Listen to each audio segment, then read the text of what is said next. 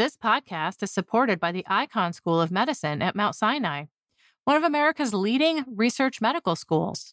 Icahn Mount Sinai is the academic arm of the 8-hospital Mount Sinai Health System in New York City. It's consistently among the top recipients of NIH funding. Researchers at Icahn Mount Sinai have made breakthrough discoveries in many fields vital to advancing the health of patients, including cancer, COVID and long COVID, cardiology, neuroscience, and artificial intelligence. The Icahn School of Medicine at Mount Sinai. We find a way. This week's episode is brought to you in part by the Eppendorf and Science Prize for Neurobiology. Are you or one of your colleagues doing great neuroscience? If so, then we encourage you to apply for the prestigious Eppendorf and Science Prize for Neurobiology, an international prize which honors young scientists for outstanding neurobiological research based on methods of molecular, cellular, systems, or organismic biology. Submissions are due June 15th. Visit science.org/Eppendorf to apply today.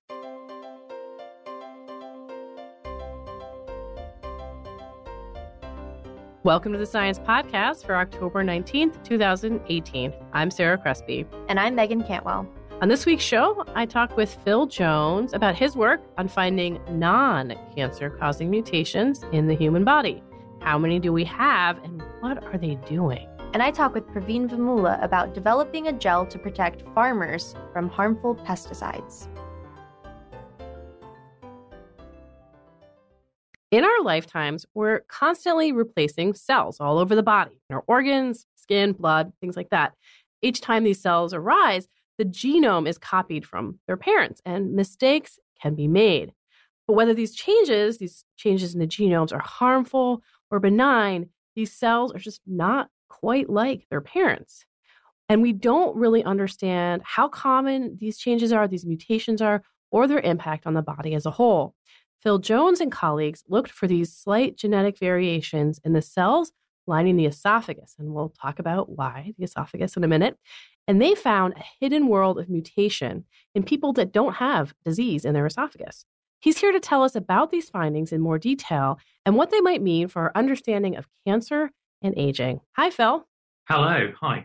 That was a bit of a long intro, but I think everybody's just dying to know, why did you look at the esophagus when you wanted to find out how common mutations were in cells? Well, we'd done a study a few years ago where we looked at normal human skin, and we found quite a lot of mutations. The thing with skin is we all go out in the sun, right? And the sun is very good at changing the letters in DNA code, and it's not really a surprise if you find lots of mutations in the skin. But now we wanted to go and turn our attention, if you like, to a place where the sun doesn't shine, where we wouldn't expect to see perhaps so many mutations. And I think we expected not to find very much, if I'm honest, which is why the results that we had in completely normal, healthy people's esophagus were a real shock. And these are the same type of cells that you see on the outside of the body. They're first cousins, if you like, of the ones on the outside. So there are some differences, but essentially they work the same way.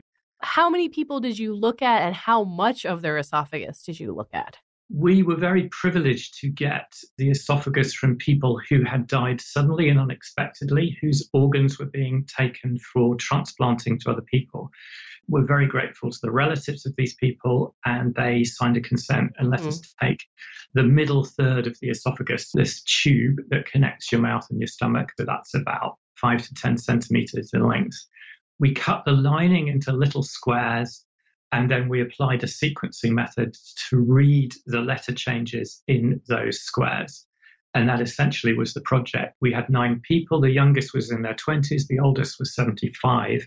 And all of them have no history of disease of the esophagus. The esophagus, we took a great deal of pains to show it was normal as far as we could say. Yeah. So what we were doing is trying to get a snapshot of normal people's esophagus. And when you looked at the cells of the esophagus, you did see an unexpectedly large number of mutations in the genomes of those cells. What we were really looking and detecting is not mutations in individual cells, but groups of cells that had picked up a letter change and then passed it on to their daughters and their daughters and their daughters and so on to generate a large clump of cells carrying the same single letter change in the DNA. And what we found was that we were seeing hundreds of those each cell seems to carry a couple of thousand mutations over its genome. But what matters are the ones that trigger the cell to alter its behavior to make a really big clump of cells. Right. And that's this idea of competitiveness, so that these cells are... So, yeah, there's so many. These clones get these, and a clone is just a bunch of cells, a family, if you like, family tree having the same letter change. They get so big that they start to grow and they're kind of beating up the normal cells, but eventually they hit each other. So it's a bit, my postdoc calls it Game of Clones rather than Game of Thrones, because you've got different families competing for the same size bit of territory. And that is the basis of something that's very parallel, we think, to what happens in species evolution. We get competition and survival of the fittest. And the fittest in this case are the altered genes that make the cells best able to compete. And they were taking over big swaths of the tissue that you examined. Yeah, so basically, by the time you're 40, well over half of your esophagus by area is mutant. This is a bit of a shock. Yeah. And in fact, we looked at 74 of the usual suspect genes, and we chose genes that are linked to cancer because they're ones that have to have hung out in normal tissues for a long time to turn into a cancer.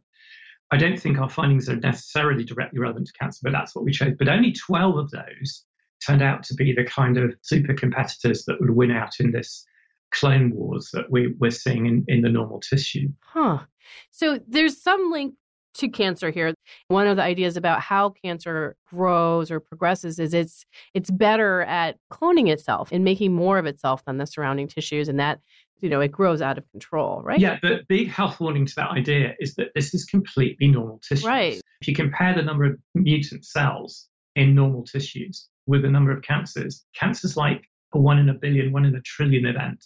So what we're looking at, you could almost call normal getting older physiology, like looking more wrinkly when you look in the mirror. Well, if you could see the mutations in your esophagus, you can basically read off your age from the pattern that you see. And do you see that increase, as your samples were from older people, you saw? Absolutely. There's about a 5-fold increase in the number of these big clumps of cells carrying the same mutation as you go from in your 20s to in your 70s. And then you do see some flavors, some particular genes kind of winning out. Yeah. The strongest winner, which was really interesting to us, was a gene called Notch1, which has been found in cancers. But in fact, we found it was 5 to 10 times more common in normal than it was in cancer. And that tentatively hints at, don't want to overclaim it, that mutating this gene might be protecting you against developing cancer. Does research like this help us pick out who are the bad guys? At one level, it's very helpful to compare it with the cancers. So there's long been a very good idea that the mutations that matter in cancer are the ones that keep showing up. Mm-hmm. But we've done that without knowing what was in the normal tissue. So like people have said, well, Notch1 must cause cancer because it does show up at a few percent of cancers. But actually, it's much more common in the normal. The interpretation of that could change entirely. When we talked about the skin and UV light and how likely that is to change the DNA, did you see any markers of environmental effects on these mutations? So we very strikingly did not see markers of environmental effects, and this was a real surprise. Yeah. I wouldn't want to overclaim it. Hey, it's 9 people. Does that represent the whole world's population? No. We had 4 smokers and 5 non-smokers, but there was no difference in we call them mutational signatures. So it's a bit like an artist, signs their work on the DNA, and you can read off what causes some of the letter changes from the pattern and get a kind of signature out of it for what might be causing those letter changes.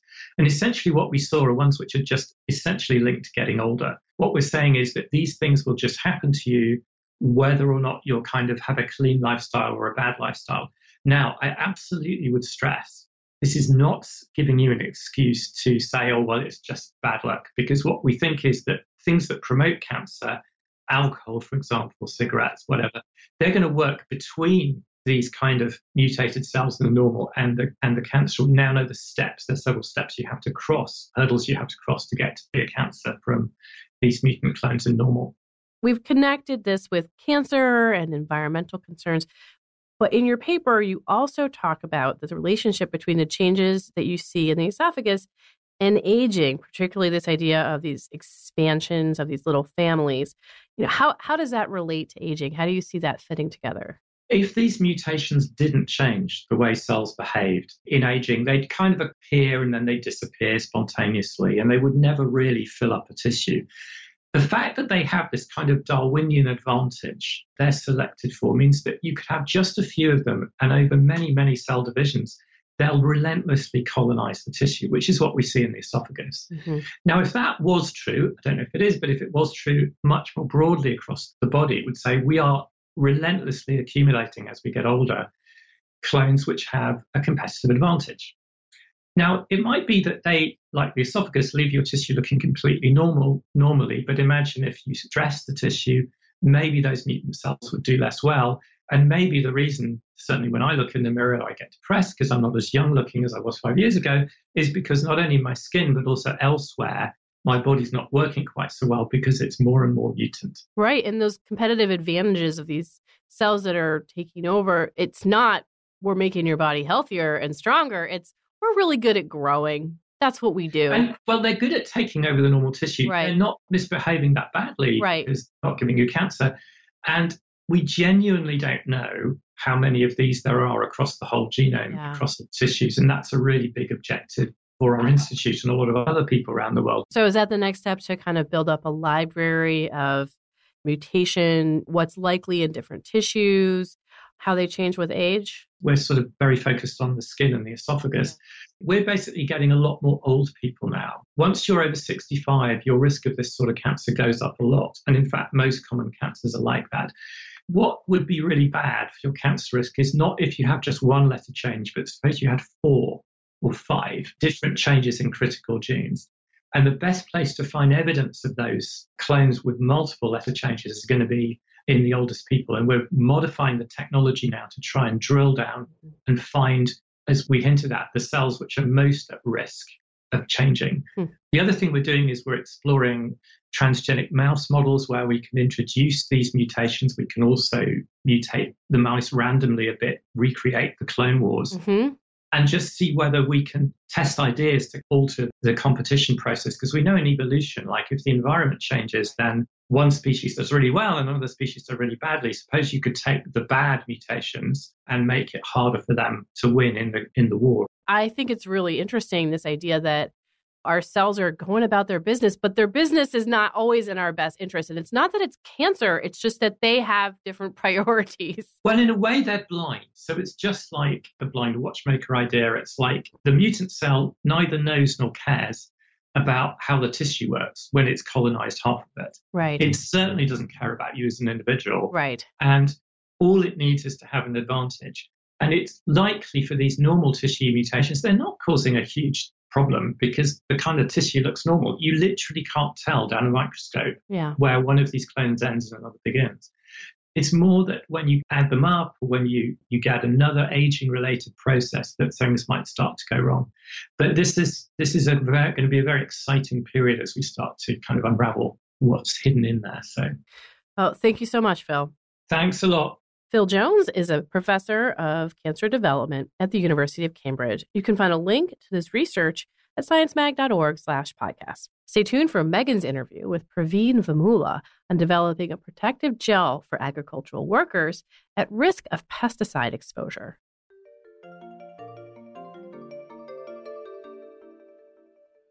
This episode is brought to you in part by the NSA. Almost every day we hear something on the news about a cyber attack.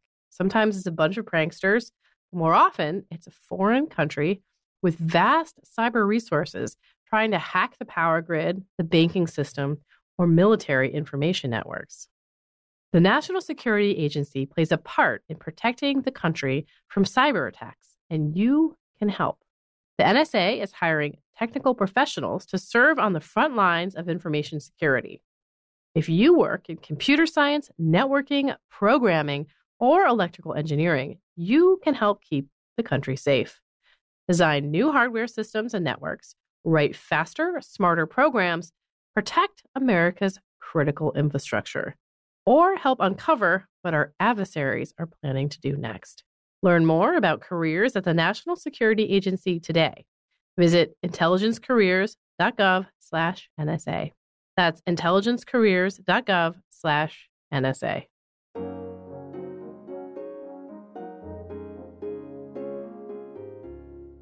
Around the world, many crops are protected from pests by organophosphate pesticides.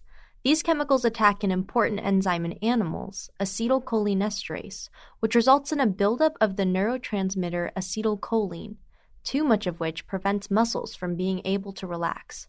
Though not harmful in low doses, like on the fruits and vegetables we eat, organophosphates can be dangerous in high doses, like when farmers apply these pesticides without protective gear. I'm here with Praveen Vamula to talk about a gel he and other researchers created to protect farmers from exposure to these types of pesticides. Hey, Praveen. Hi, Megan. How are you doing? Good. So, what type of health problems does pesticide exposure usually lead to? Typically, these pesticides are highly neurotoxic chemicals. When you see a person gets acute toxicity, they start having these shaking, shivering, tremors. They no longer can control their neuronal signaling. That subsequently, leads to the respiratory arrest, respiratory dysfunction, muscle movement goes down, and they lose their stamina. So because of that, they do have severe productivity loss. What is the timeline that people start to exhibit this after they've been exposed to this pesticide? When we thought of working on this problem, we used to think that people get exposed over a period of several years and they have to chronically get exposed severely. Then only they start seeing the symptoms. And in fact, that experience was completely eye-opener for us because the day they spray, they typically spray from an hour to 3 hours, depend upon the land area they are spraying. And end of an hour or a couple of hours, they start feeling sick immediately. So in the seasons that they're not applying these pesticides, does that mean they recover, or once you're exposed, there's no coming back from that? Once these pesticides enter into the body, they go and deactivate an enzyme called acetylcholinesterase, which plays a pivotal role in all your neuromuscular function. And when they get exposed, it starts inhibiting this enzyme and in an irreversible manner. But over the period of time, this enzyme can regenerate in the body. That's why if you have the very high dose, severe exposure you have, then you have severe acute toxicity. And for example, in the last season, in one district in India, 40 people lost their lives. But if it is sublethal dose, week, 2 weeks, they recover. Oh, okay. Yeah, so that's why whenever they spray and you have symptoms, severe symptoms for 3 days, from day 4 onwards, they slowly start getting recover. And in a week or so, they'll completely recover. Whenever they spray again, they have the similar cycle. And these type of pesticides are used globally, right? But it just seems like the application is the problem in India particularly, or is this also in other countries as well? If you see Western countries, most of the times, these are not the manual spray. Whereas in the developing countries, primarily these individual farmers, they go and spray manually. So that's why you have much higher exposure in developing countries. Physical barrier creams aren't new to prevent against these things, and they've been tried in the past. What about your gel is different from past iterations? We designed the gel in such a way that it chemically deactivates any pesticide molecules that comes in contact. Then the pesticide no longer has the ability to provide that toxicity. That's how it's chemically deactivates rather than just physical barrier. I think that's the major reason why it's successful. Right. And how did you test this gel? We really didn't have any valid animal models to systematically study this exposure. So we have developed these new animal models where we can collect the blood at different time points and measure the activity of acetylcholinesterase enzyme. So the moment when they get exposed, you can see the completely drop off this enzyme activity. That's the direct biomarker to show that what is the level of exposure. The same doses when you apply in the presence of the gel and then you measure the enzyme activity, we don't see any of such inhibition at all.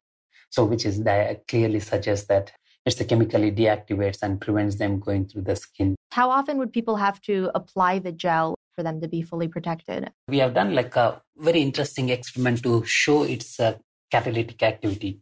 Day 1, we applied once a thin layer of this gel on the skin. On the same gel, almost 4 days, every day, a new amount of pesticide was added. But even then, it could completely deactivate and protect 100% survival we observed in these animals. that clearly suggests that as long as you have a thin layer, it is sufficient to cleave them. Any amount of pesticide it comes into contact. You interviewed people that work in these agricultural fields, right? And what did you learn from their experiences that guided how you were going to take a hold of this project and create a gel? All of them are aware that the side effects they are getting is because of the exposure. One way to reduce this is having this full suits they can wear with the plastic gowns. But unfortunately, tropical countries like here, like where temperature can shoot up to, 45 to 50 degrees centigrade, it's impossible for them to wear on the field and use it. They are very cognitive about the cost, but if technology comes in an affordable manner, they're ready to adapt. You wanted to make sure that this gel was cost effective. So did you have any problems finding components that were affordable? We are cognitive about right from the beginning to keep the costs lower. That's why we took one of the very abundantly available polymer.